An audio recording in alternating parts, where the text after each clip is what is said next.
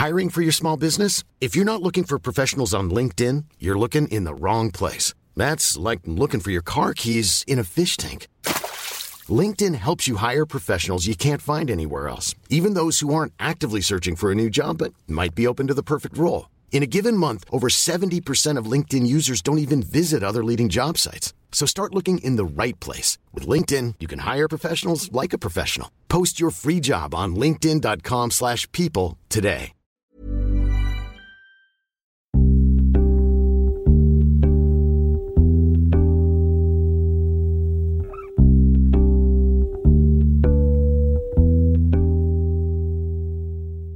Welcome to Past Imperfect. I'm Alice Thompson.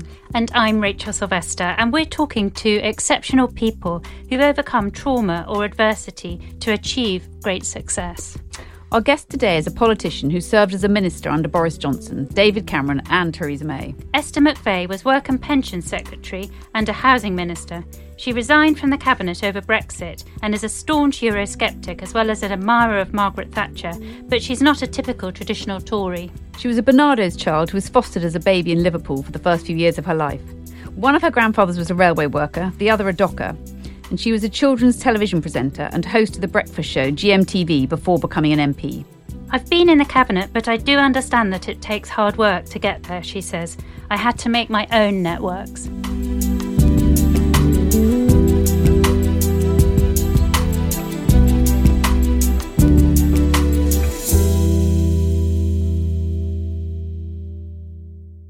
Esther McVey, thank you very much for joining us. Do you feel different from your colleagues on the Conservative benches in the Commons, surrounded by public school boys? I don't really take that much into consideration. I know we're all different in a way, and I guess we all come from different walks of life, but I don't really compare myself that way with others. Maybe I'm thrilled I'm there, but I don't try and judge myself too much like that. Does it feel ridiculous to you that when they talk about the wall games or beaks or playing fields at Eton and all those kind of public schoolboy jokes that sometimes go on in the Commons?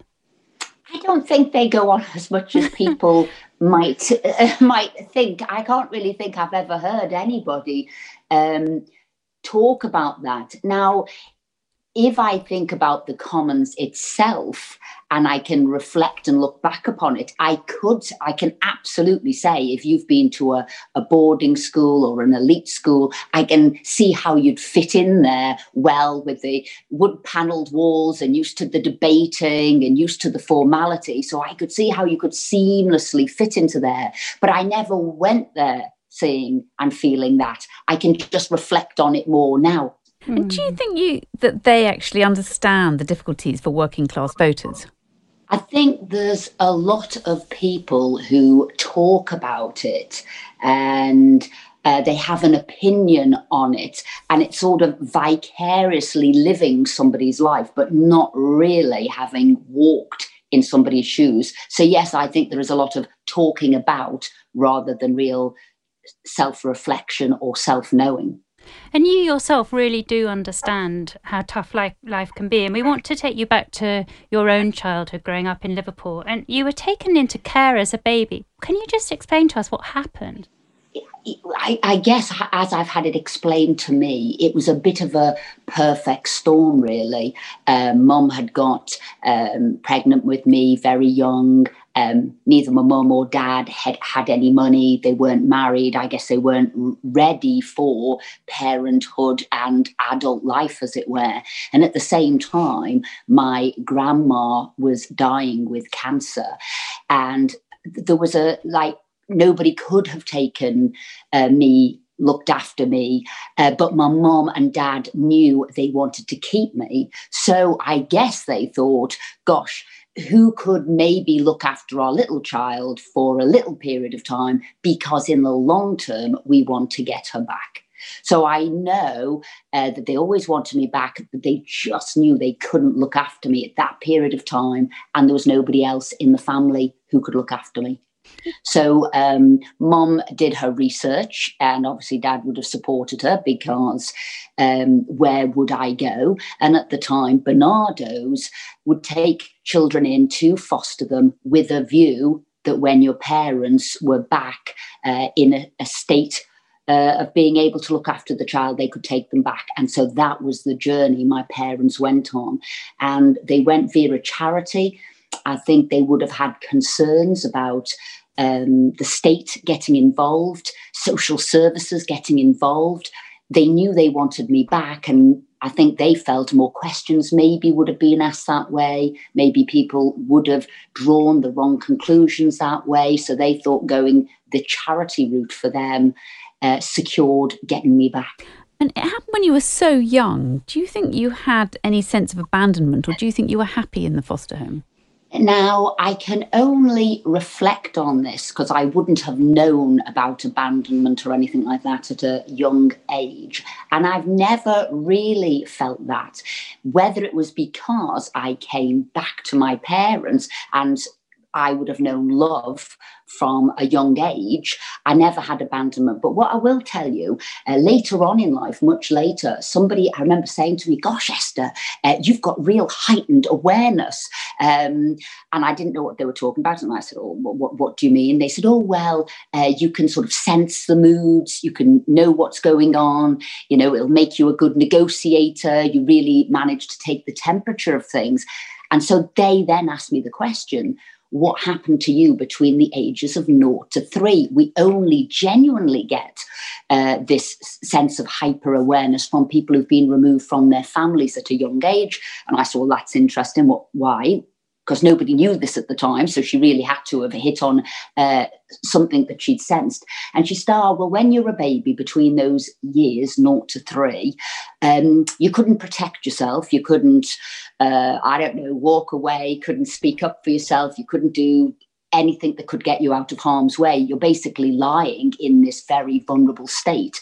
So you build super awareness, and she called it hyper awareness. So you're aware of moods, you're aware of voices, you're aware of feelings, you're aware of emotions, and you develop this heightened awareness. But that's fascinating. So almost more emotionally intelligent than a child who hasn't been given away at that age. Well, I guess it's about protection, isn't it? So you will just be super attuned to what could be a threat, what could be warmth, what could be love. And maybe you protect yourself by being quiet. You wouldn't cry, maybe knowing when to giggle. I don't know. But it did make sense. And she asked that question of me. And this was well before people knew I'd been a Barnardo's child, because I'd really always kept it to myself, not for any other reason, because it's just that I think it's my parents' story rather than mine. So I thought she must have been onto something. She must have seen something, because this was an area of psychology that she'd studied. What's your earliest memory? Can you actually remember being in the foster homes, or was it when you went back to your parents? My earliest, clearest memory is definitely coming back home to my parents' house. It was my grandparents' house, actually. I have what I'd call broken dreams prior to that. So I will again remember a sense or a feeling. So I can remember holding onto somebody's arms and walking down a sunny road. So I'll see the greens and the golds flickering through trees, and I will have a sense of fun. So I remember things like that. But for a full, clear, vivid memory, it is from the age of 4 upwards. And what is that first memory? I remember going home. And again, I think it is about sounds and feelings and sense and enjoyment. But I remember going home, and the first thing that struck me was the quietness. So I can only imagine I was in a house with lots of hustle and bustle and other children and noise and fun. And so I went home, and it seemed like a perfectly pleasant place. But a couple of hours later, I must have said, yep, I'm ready to go now. I'm ready to go back to the noise and the people. It's been a great afternoon, but I'm off now. Because, I guess it was, as I said, it was just quiet and different. And then I decided that I was off, and I was going to pack my little suitcase. I had a little tiny blue suitcase which contained a doll. So I packed that up, and I said, well, I'm off. And I remember it must have taken, I think my mom was crestfallen, and I think my dad was amused, actually. I think that's the word. He was amused. And he said, oh, okay, if you're off, where are you going? And I must have said, home. And where's the bus stop? So I've always been self-sufficient, self-reliant. So he pointed, the bus stop was over there. So off I went, and I was ready. And he did obviously follow me, this sort of 4.5-year-old tootling back. So he did follow me all the way and waited with me at the bus stop. It was a Sunday afternoon. And obviously there was no buses coming for a while. And I just remember him saying, look, there isn't any buses for a while. So why don't you come back home with me? I'll take your suitcase, follow me back home. And if you want, you can leave tomorrow. It's an extraordinary image of this little blonde child just wandering down the street with a tiny little suitcase. And it must have been terrifying for your parents, but they sound as if they were incredibly gentle and kind with you. And is that what you really remember from your younger years? It's just the extraordinary warmth from your parents? Because it's very difficult to give a child away and then be able to accept them back so easily and readily. I think what Bernardo's did, and I think it was an amazing scheme, they would have got to have seen me maybe on a weekly, fortnightly, monthly basis. So you would keep a contact with your child with a view to coming back. So it wouldn't have been so alarming, these two new people. I would have had some continuation of knowledge with them. And I think the families, because it would have been two, because it was quite a long period of time, they must have been, I think, incredibly loving and kind, and they obviously wanted to look after a kid. So I believe in kindness, and because people have been kind to me, and I think human beings naturally want to support other people. Yes, things can go wrong, but I think human beings naturally do the right thing and would be there for a child, a baby, an infant. So I think and I hope I've always been surrounded by love. Doesn't mean you don't have bad times, but I think I've always been surrounded by love. But also what must have been strange, you were an only child with your parents, weren't you? Was it odd to go back to being an only child there, not having any siblings, having been with these very busy foster families? I think so. I think I've always missed that. I've always said, I would have liked other siblings. And I think that added to my, not only am I independent and self-sufficient, I then think being an only child as well, you get used to your own space. But if I had have had a choice, I would have liked brothers and sisters. And obviously I remember saying to my mum, I so want an older brother. I mean, completely impossible, but I think that would be the thing. I would have always have liked elder siblings. I don't know if I wanted younger ones, but I definitely wanted older ones. And with the perspective of time, do you think you had any sense of anger or resentment at all with your parents that they'd given you away for that period of time? No, I don't think so. I've thought about that. No, I think, and maybe you cling hold to things that you want to believe. And I've always thought, wow, they really must have loved me because they fought to get me back. And I think sometimes now as an adult, probably far more of their pain giving something so precious up and working their way to getting me back. So Dad set up a business because they would have left school at like 14, 15. They didn't really have any, they didn't have really any, they didn't have any qualifications as such, but they had an ability and they had a work ethic and they knew what they wanted out of life, which was a nice family, success in one way or another, a nice house, a nice car. So their way of doing it was then to set up their own business. What could they do? Could they trade and make money from? Because they weren't going to have a CV that they would hand over to some employer who'd take them on and give them some sort of shining role. So they created their future themselves. And that's why I guess I believe so much in opportunities, chance, setting up your own business, knowing what opportunities are out there, networks, work experience, all of these things, just to enable people to find their own route to make money at the end of the day, which allows you to have a family and nice things in life. Do you think being separated from your parents very young also increased that sense of self-reliance? You talked about becoming more aware and vigilant, if you like. Do you think it also made you more self-reliant and self-sufficient? Yes, I think I'm both of those. I think I'm practical and I will just get on with things. If something needs to be done, the first person I'll probably turn to is myself to see how it can be done. I think I'm resilient because I guess you've needed to be. And I'm not frightened of trying things out And I guess, which sounds like a weird thing to say, I guess I must be good at handling rejection. So if it doesn't go right, I kind of can pick myself up and go, oh, well, it didn't happen this time. Give it another go, because I'm sure it will be fine in the end. So I think that cycle of coming back to my parents have given me a soft landing, which allows me to say, give it a go. I'm sure it will be fine in the end. And if it's not this way, it's that way. So I think that's self-motivation, self-starter, resilience, all of those sort of build into one to me. And you seemed incredibly brave and grown up as a little child. Did you feel more adult than the other children and different from them when you were at school? No, I think I was certainly just as naughty as them and just as adventurous as them. I think I was as much as a tomboy as them, and I was on as many detentions as other people. So maybe I'm free-spirited and maybe I was a slightly gung-ho, but I never thought that. I thought we were all quite independent-minded. I think little people are really. I think we sort of go off, charge around, and probably think of the pain and the upset afterwards once we've fallen over and had a disaster. I think a lot of us start off quite outward going, and maybe it's the things in life that happen to us that maybe close down our adventure.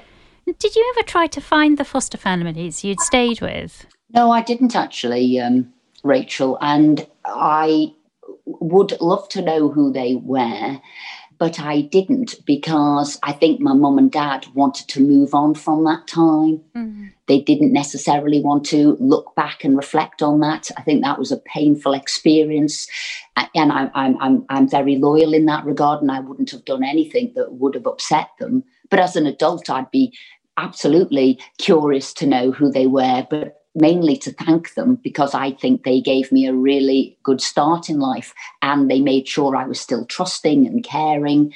For me, I think that they did a really, really good job. And there wasn't much money when you were little. How tough did things get? Did you have a sense that life was a struggle for your parents when they were starting out? Self-analysis and self-reflection isn't something I think you do in a poorer working class household. I think you're really surviving and getting on and looking forward to what you need to do. So you're always busy. Have I got this? Am I doing that? Have I earned enough? What are we doing tomorrow? I can't buy this in and we can't afford that. So how do we make do and mend? What are we cooking? Are we cleaning? You won't be going to pay for entertainment. So how do we make it ourselves? Do we go for a walk in the park? Do we make something? So I just always felt there was busy, lots of stuff going on. My time was always filled with things. And it sounds very different to some of your colleagues. So Jacob Rees-Mogg had nanny even to do his laundry when he was at university. But I imagine you were helping with the chores even throughout your childhood and later. Absolutely. There were things to be done, and they would all be shared out. So yes, I would be peeling the potatoes in the plastic tub. And yes, my job was to polish the shoes so they looked neat for the next day. So there were just things to do. And I think that just gives you a greater understanding in life. I mean, when people talk about being environmentalists and caring about the environment and repairing things, I was always brought up that way. You don't throw things away. You make sure they are used not once, not twice, but however many times. How to invert a collar on a shirt and restitch it, how to redo the cuffs, how to do the buttons, how to darn, how to sew, how to mend your socks, how to reheel your shoes and resole them. I mean, so this was part of my life, but I learned a lot from there. So, some people, like my other half, will say how thrifty I am. I am naturally thrifty, value for money. Why would you throw something away? Why wouldn't you use it twice? How do you make something out of something else? And that's to do with whether that's food, whether that's clothes. And I know you always mention my hair. And I can blow it's by always my hair immaculate. Because I wouldn't spend 20, 30 quid every time you need to have it done. I will buy the right hairdryer, I will buy the right curling brush, and I will do it myself. A, I can do it at any time that I want to, and B, I don't have to pay for it. Do you see what I mean? So that sort of resilience, self-reliance and value for money is absolutely drilled into me. And how do you think returning home affected your parents? And do you think they became very ambitious for you? I think they were ambitious for themselves, having lost something. And if I'm being honest, they were probably embarrassed about that. Right. You know, I'm not saying shame is the word, but they would have felt embarrassed that they hadn't the wherewithal to look after the child they'd created. So they became ambitious for themselves and then drilled into me, you know, Esther, make sure that you've got options in life. Esther, you know, make sure there are opportunities, there are different paths to go down. Don't suffer the pain of not being able to do what you want to do. So that ambition you talk about, and you know that they had for themselves, and I watched sort of social mobility before my very eyes, them not having to them, you know, getting the first car, getting the first house, going on their holiday for the very first time, and sort of progressing up in life. And that's why I totally believe in social mobility, and it's possible, and it doesn't matter what you've had thrown at you, you can turn your life around if somebody gives you that opportunity, a second chance, you know, education, training, support, where, you know, wherever that comes from. So I absolutely do believe in social mobility and people getting a hold of their life and going forward if given the support they need. And your father set up his own business. What do you think you learned from him and from that experience? Giving things a go. You know, it took him quite a while to get a business that worked in a way. I mean, he tried lots of different things. You know, if he needed to make money, he'd say he'd turn his hand to anything. He wasn't proud in that regard. So we did have an ice cream van to see if that worked, to get extra money of a weekend. You know, not so great in the UK when the weather's not so wonderful and not everybody's running outside for ice creams. As I look out now at the rain and, you know, all the snow and everything we've had. So, but you know, he'd turn his hand at everything, and then, you know, a car mechanic, and then driving a taxi, and then he went into scrap metal merchant, and then he moved into demolition, excavation, land reclamation.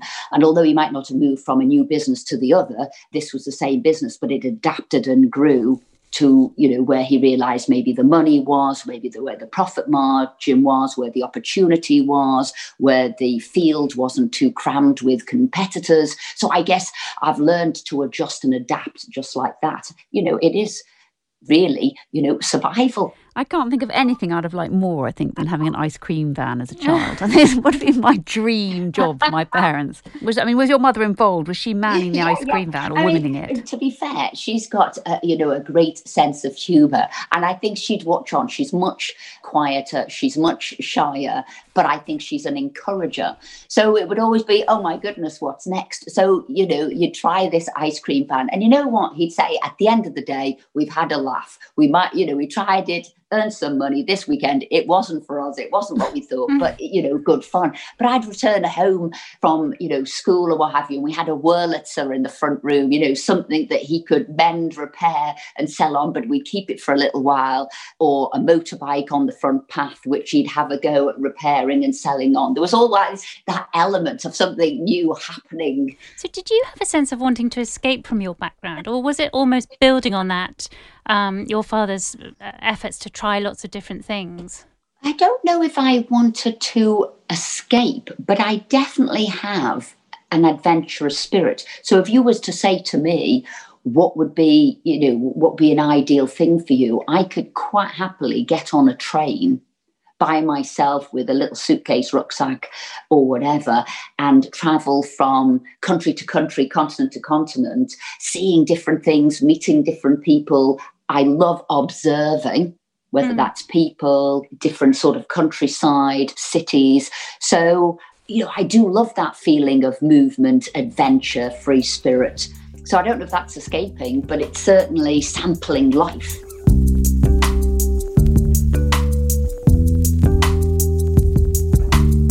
You're listening to Past Imperfect with Rachel Sylvester, Alice Thompson, and our guest this week, the Conservative politician Esther McVey. There'll be more from us after this.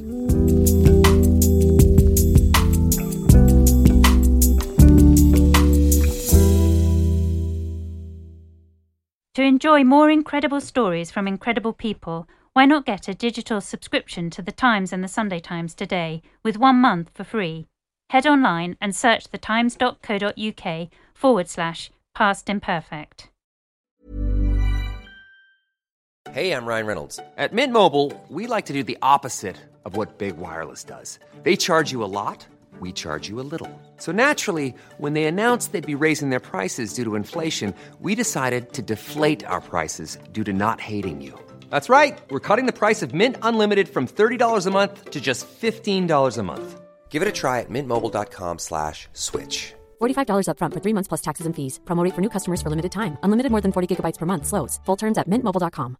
Many of us have those stubborn pounds that seem impossible to lose, no matter how good we eat or how hard we work out. My solution is PlushCare. PlushCare is a leading telehealth provider with doctors who are there for you day and night to partner with you in your weight loss journey. They can prescribe FDA-approved weight loss medications like Wegovy and Zepbound for those who qualify. Plus, they accept most insurance plans. To get started, visit plushcare.com/weightloss. That's plushcare.com/weightloss.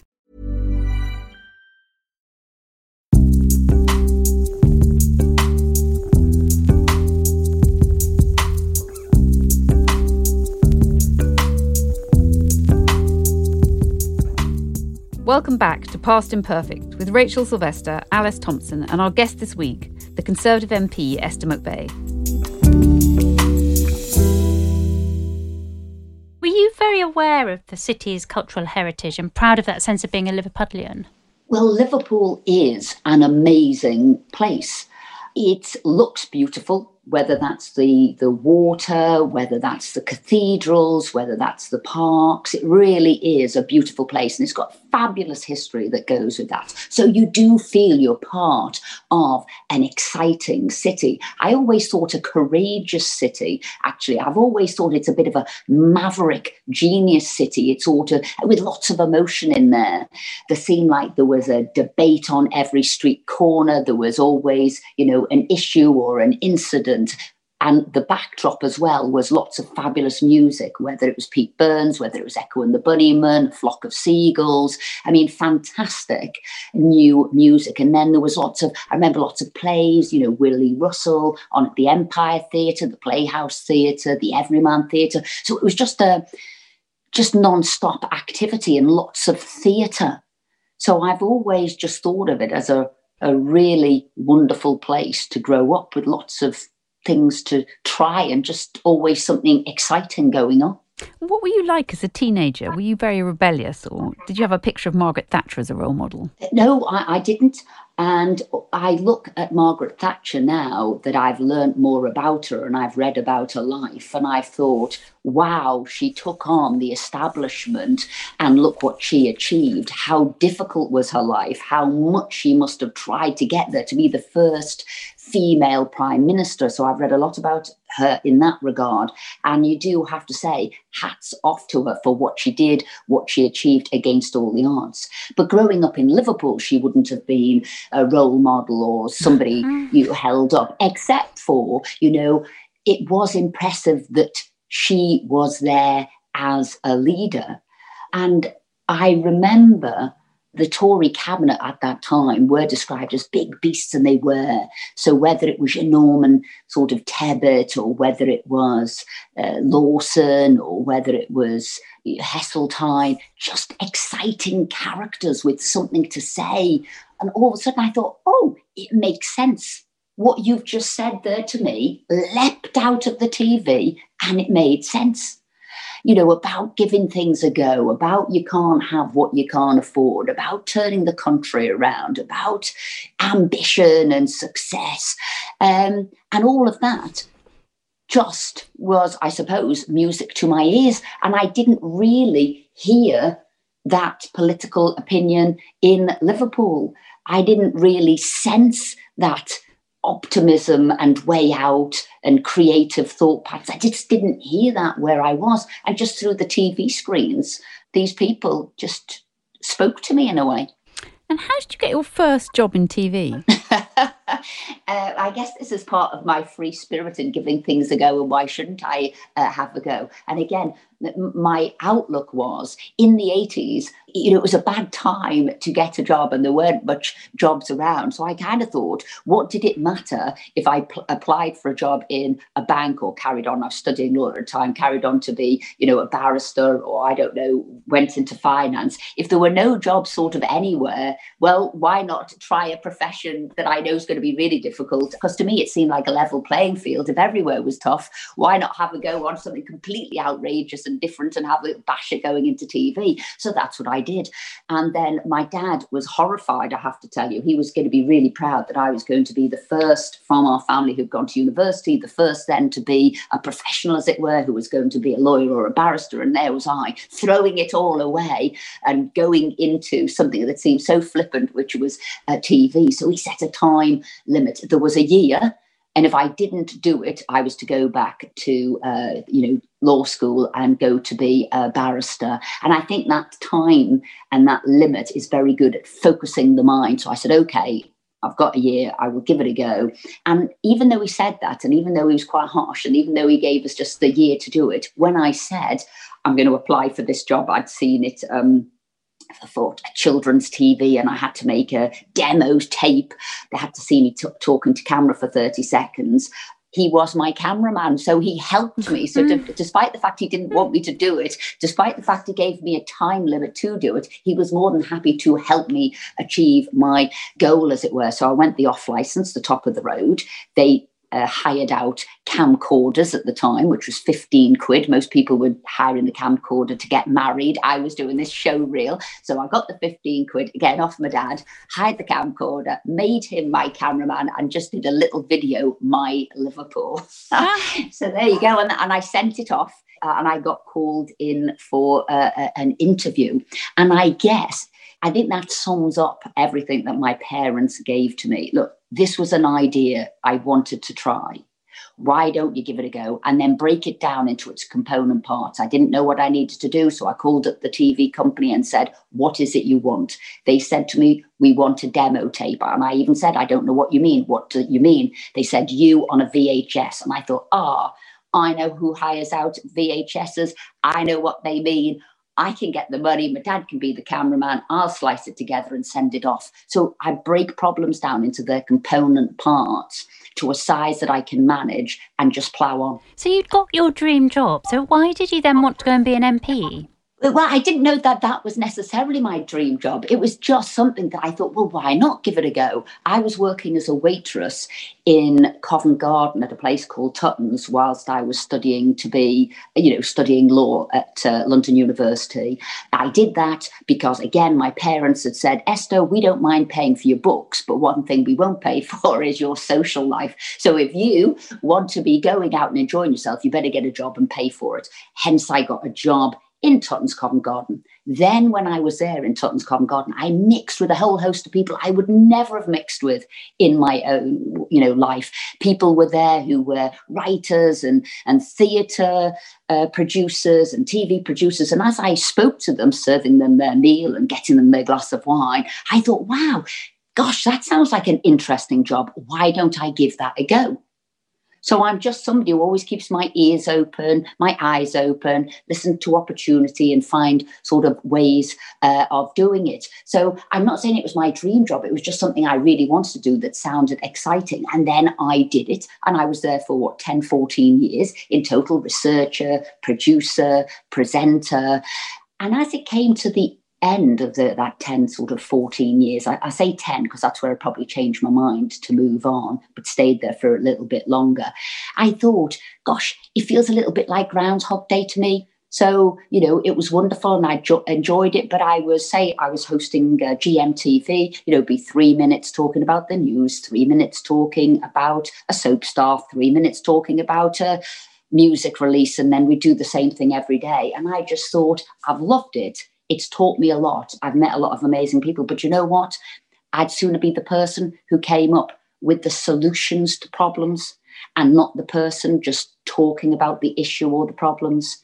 And I thought, if you want to solve problems, then you have to go into that space. And for me, that space then seemed to be the world of politics. So it was a long journey. And I guess my life has been a long journey of experimentation because I didn't have the networks who could have made my life quicker and shorter and more accurate and pinpointed on where I wanted to go. So I've lived life and got it right, got it wrong. I've gone on a journey to find out what it was I wanted to do. Nobody could help me in that. So sometimes I think, gosh, that was a long journey to get anywhere, a bit like this answer. Sorry. And having worked for several prime ministers, you're now the leader of the blue-collar Conservatives who are trying to reach out to working-class voters. Do you think that the 2019 election, when Labour's red wall fell to the Tories, changed politics forever? Or do you think it was a temporary blip? This change had been coming for a long time. So I actually set up blue-collar conservatism in 2012 with Clark Vasey and Philip Davis. And we set this up because we could see this change was already coming and that Labour wasn't connecting with its working class voters and hadn't for a long period of time. So when I'd sit on the green benches and look at the opposite benches, I'd look at half of them and I'd think, Brumanek, you wouldn't know a working class voter if you fell over one. They just weren't connected. They were talking about their situation, not really feeling their situation. And you could see that as well in the voting pattern. So you could see somewhere like Sedgefield, Tony Blair's seat, which he had with the 25,000 majority, absolutely disappearing away over 20 plus years. And then it was won in 2019 by Paul Howell with the 4,500 majority. But that didn't happen overnight. However, in the 2019 election, what you had was various things all coming together at once. You had the Brexit vote, and many of those red wall, I'll call them blue wall seats now, were Brexiteers as well. And that was all about feeling that, things were passing them by. So this levelling up agenda, social mobility agenda is really key. You also had a leader of the Labour Party who was so not in tune with working class voters. It was very much sort of Islington, North London, Metropolitan, and he didn't have a feel for them at all. And when he wasn't viewed as, I wouldn't say he was, not patriotic, not liking the royal family, sympathies with the IRA, that is so far away from those working class voters as well. So that when the 2019 election came with the Brexit, with a leader of the opposition who had nothing in common with those people, and this gradual movement over 20 years, it was the perfect moment to bring all of those people who were naturally conservatives, didn't necessarily know it. That was the moment, and that was the 80-seat majority. But I've been knocking on doors for 20 years in some of these areas, and a lot of them would say to me, Esther, totally agree with what you're saying, but you know what? If I voted Conservative, my dad would turn in his grave. I can't tell you how many years I'd heard people say that to me, but 2019 was the moment they could say, do you know what? There is a Labour Party who haven't got an answer on Brexit, haven't got an answer on the biggest issue of the day, isn't patriotic, doesn't think like us. Now is the time that we can put that cross in the Conservative box. Some of your colleagues have criticised a culture of toxic masculinity, even during this pandemic. Do you recognise that, and do you think it's fair? I guess I've always felt that masculine energy in the house. And I felt it, against the sort of bullying, intimidation that I've had against me, because I think I was one of the first to go through a really horrendous time on social media with death threats and the like. Why do you think that female politicians get so much vile abuse, particularly in places like Twitter? Women have been really quite frightened at times about the abuse that they've received. Well, I had horrendous abuse in the 2015 general election. And you're right, the words that seem to be directed at women are particularly vile and ugly, whether it's witches and evil and killers, and it just is such an ugly space. And it does seem to be significantly directed towards women. And I guess we've got to think, how do we move on from there? So, yes, people have said for a period of time, oh, you've just got to get thicker skin. Well, I have thick skin. And I've got my skin getting thicker, but I don't believe that is the solution. I think it would put off other wonderful people who don't necessarily have the tools to be able to cope with that. So we do have to say, how do we make it that you can't be anonymous on Twitter? If you want to say those things, well, put it next to your name and put it next to your face. And I think they wouldn't necessarily do that. I do think there has to be a standard for, that vitriol, that abuse. I mean, it is all about bullying and intimidation. And it's trying to say, don't you go there. You cannot do. So it is about curtailing of freedoms. It is about curtailing of freedom of, what you're doing, and expression. So we have to take that on board. So I look forward to the online harms bill. What are we going to do now? But I think removing this anonymous arena that you can just, say things and not have a name and face attached to it, I think that has to be the start. So do you still feel like an outsider at Westminster? Or do you now feel like you're part of the establishment there? Oh, that's a very good question. I don't think I'm necessarily looking to be accepted, as it were. I'm looking to raise questions. I'm looking to be the voice of a certain set of people. I'm looking at where I see maybe things could be done better, how to challenge things. I don't like hypocrisy. I don't like a them and us. And I guess fundamentally I'm driving for fairness. So do I need to be accepted or not? I don't know. Have I got in there? Am I making a change for good? I hope so. But looking at myself, maybe I've never necessarily needed to be accepted. Do you think that you became a Brexiteer because you wanted to shake things up and because you didn't mind being an outsider? No, I'm a pragmatist, actually, and I would usually be, why mend something if it's not broken, so I'm very much a pragmatic conservative, I think. It was only really when I became Minister for Employment and I went to the EU and looked at how they negotiated and how they worked on things that made me start to question it when I was a minister going to Europe. And I'll give you an example. So it was coming to a vote and all of our civil servants had been working on, a blocking minority for 6, maybe 9 months. We'd got it agreed. We knew which countries were with us. And basically, I was going there to finish off the negotiations, do the voting, sit through the meeting and sort of bring it to a head. But obviously, a team of people had been working on it tirelessly for a long period of time. I'd done a meeting at 7 o'clock in the morning. All these countries that were with us had agreed it. It was all going to be fine. We were going in. We shook hands, everything was signed. We go in and the meeting is carrying on. And all of a sudden, out of the blue, a coffee break was called mid-afternoon. And I remember thinking, well, this is strange. And I could see people moving around and people talking and people disappearing out the room. And obviously, you don't need to be a rocket scientist to think there's something amiss here, something isn't right. The coffee meeting was called to an end, and 15 minutes later, everybody sat back at the seats. After which, the question was asked, are we going to do this, and who isn't, and who's on board, and we'll take the vote now. And then I looked around the room, and my card went up, I voted no, blocking it, etc., etc. And all of a sudden, Poland, that was meant to be with us, didn't put their card up. So obviously we didn't have the blocking minority anymore, but this is the team everybody had met with. And I thought, well, that's strange. So here's me, unheard of. I tapped on the mic and I said, oh, excuse me, can we start that vote again? I don't think somebody heard what you said because they haven't put the card up. Everybody was shocked. Again, I've just sort of, I'm honest. I know what I want to do. This to me wasn't right. I thought I better challenge it, which is what I do. And there was, noise around the room. Everybody was shocked. But they said, OK, we'll ask the question again.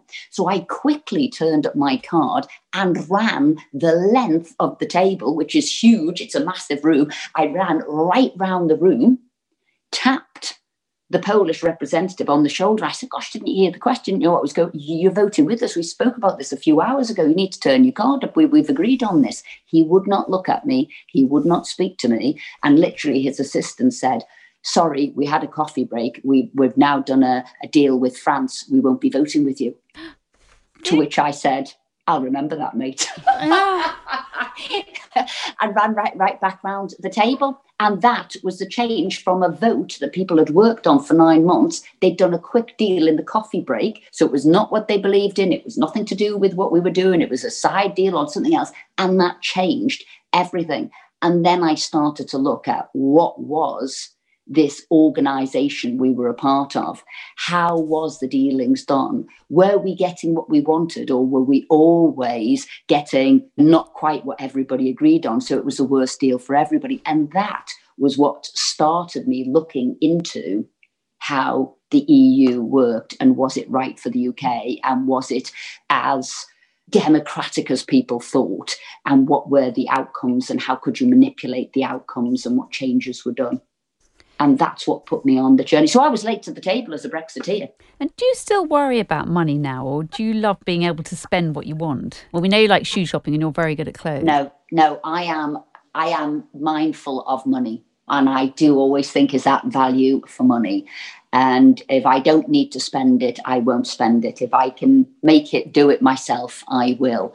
But that does not mean I don't like luxuries. So it's a treat. And if I think that's something I really want and I'm really going to cherish and I'm going to look after it, then I will say, absolutely, it's well worth the price. So I'm not a frivolous spender, as it were. I will choose my items and put my money in it. I'll tell you something, I can't believe I'm going to tell you this, but look, even dishwasher tablets, I break in half, because I don't believe you need to put a whole one in, and they're really expensive. Do you still think of yourself as working I'm class? telling you, you're going to do that. You are so going to do that. When you go home now, you're going to get your dishwasher tablets and you're going to say at £4.50 a packet, right? They can easily go in half. And to be fair, they're quite toxic, all of that sort of the washing stuff. Yeah, I was thinking exactly that. Dishwasher tablets. So cut them in half. Do you still think of yourself as working class? Or do you think you've become very middle class now? Well, you're quite right, Rachel. I've moved across in a way. Where does my heart lie? Where do I feel instinctively? What am I very aware of? Absolutely my working class roots, and my dad's sort of working class roots, and my mum's, because I grew up as well with my grandparents. So when you've got people who had to every day go to the docks, apply for a job, whether anybody would take them on for work that day, having walked 7 miles to work and 7 miles home. Well, I grew up with that. That's not my life, but I grew up with that. When I saw my dad have no money and, have to try and think of ways to make money, it is deep within me. So even though now you're quite right, I'm of a different class. I've done well. I've got a really nice house, and I'm proud of that. And I am a professional, and I'm proud of that. But I think I have a good overview of the working class right the way through to the professional class. I'm not quite a la-di-da, but as I said, opportunities is what I'm about. And I think everything I've done is about helping other people with opportunities. So whether it's a charity I set up, if Chloe can, I like to nurture and support people. I'm actually very good at seeing, people's talents, and with a little bit of shine and a little bit of gloss, how could we get you better? How could we help you better? So I think I'm, good at that. Blue collar conservatism is about that. How can we help you? How can we support you? How do I really listen to what would work for you? Not a little think tank in Westminster who thinks this would work for you, but actually what would, and what do you need now? And I hope I can be a conduit between working class and Westminster. Looking back to yourself at the age of 4 when you were walking down the garden path with your suitcase, what do you wish you'd known then that you know now? In a way, I think that 4-year-old could teach me. And I say that because, she did have strength and she did have courage, and she was going on her own journey. And there's something very courageous, I think, in a young child. And I think because you're not worn down by battles you've faced and lost, you're at the start of a journey, you've got the courage to press ahead. And I think I've kept that. I have the courage to press ahead now, even though, I do bear scars of battles I've won and lost. So actually, I think I'd like to hear a little bit more from her on why she felt she had the courage to go back to this noisy, fun place. Esther McVey, thank you very much for talking to us. Thank you. Thank you.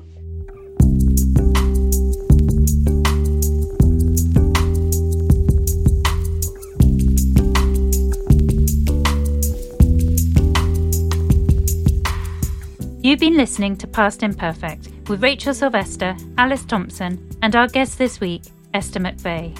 This is a Wireless Studios production produced by Ben Mitchell. To make sure you never miss an episode, you can subscribe to us wherever you get your podcasts and listen back on the Times Radio app. We'll be back with another Past Imperfect next week. Until next time, thanks for listening.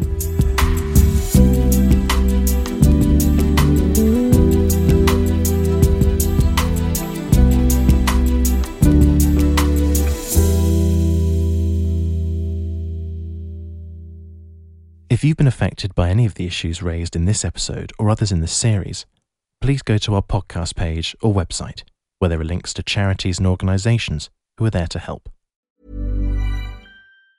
Hi, I'm Daniel, founder of Pretty Litter. Did you know cats tend to hide symptoms of sickness and pain? I learned this the hard way after losing my cat, Gingy. So I created Pretty Litter, a health monitoring litter that helps detect early signs of illness by changing colors, saving you money and potentially your cat's life. Pretty Litter is veterinarian developed, and it's the easiest way to keep tabs on your fur baby's health right at home. Go to prettylitter.com and use code ACAST for 20% off your first order and a free cat toy. Terms and conditions apply. See site for details.